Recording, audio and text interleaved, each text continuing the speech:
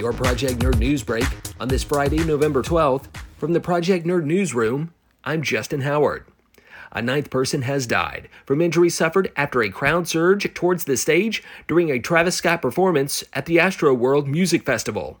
An attorney for the family stated the now deceased was a 22-year-old student at Texas A&M.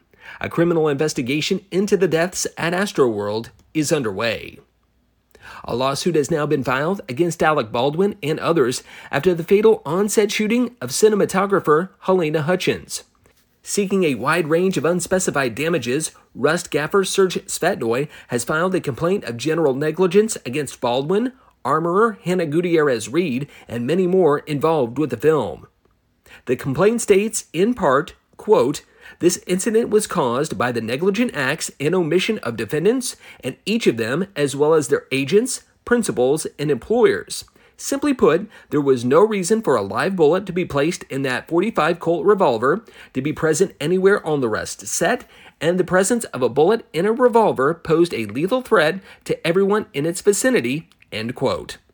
And finally, on a lighter note, Paul Rudd was named People's Sexiest Man Alive for 2021. The honor was revealed during a sketch on The Late Show with Stephen Colbert Tuesday night.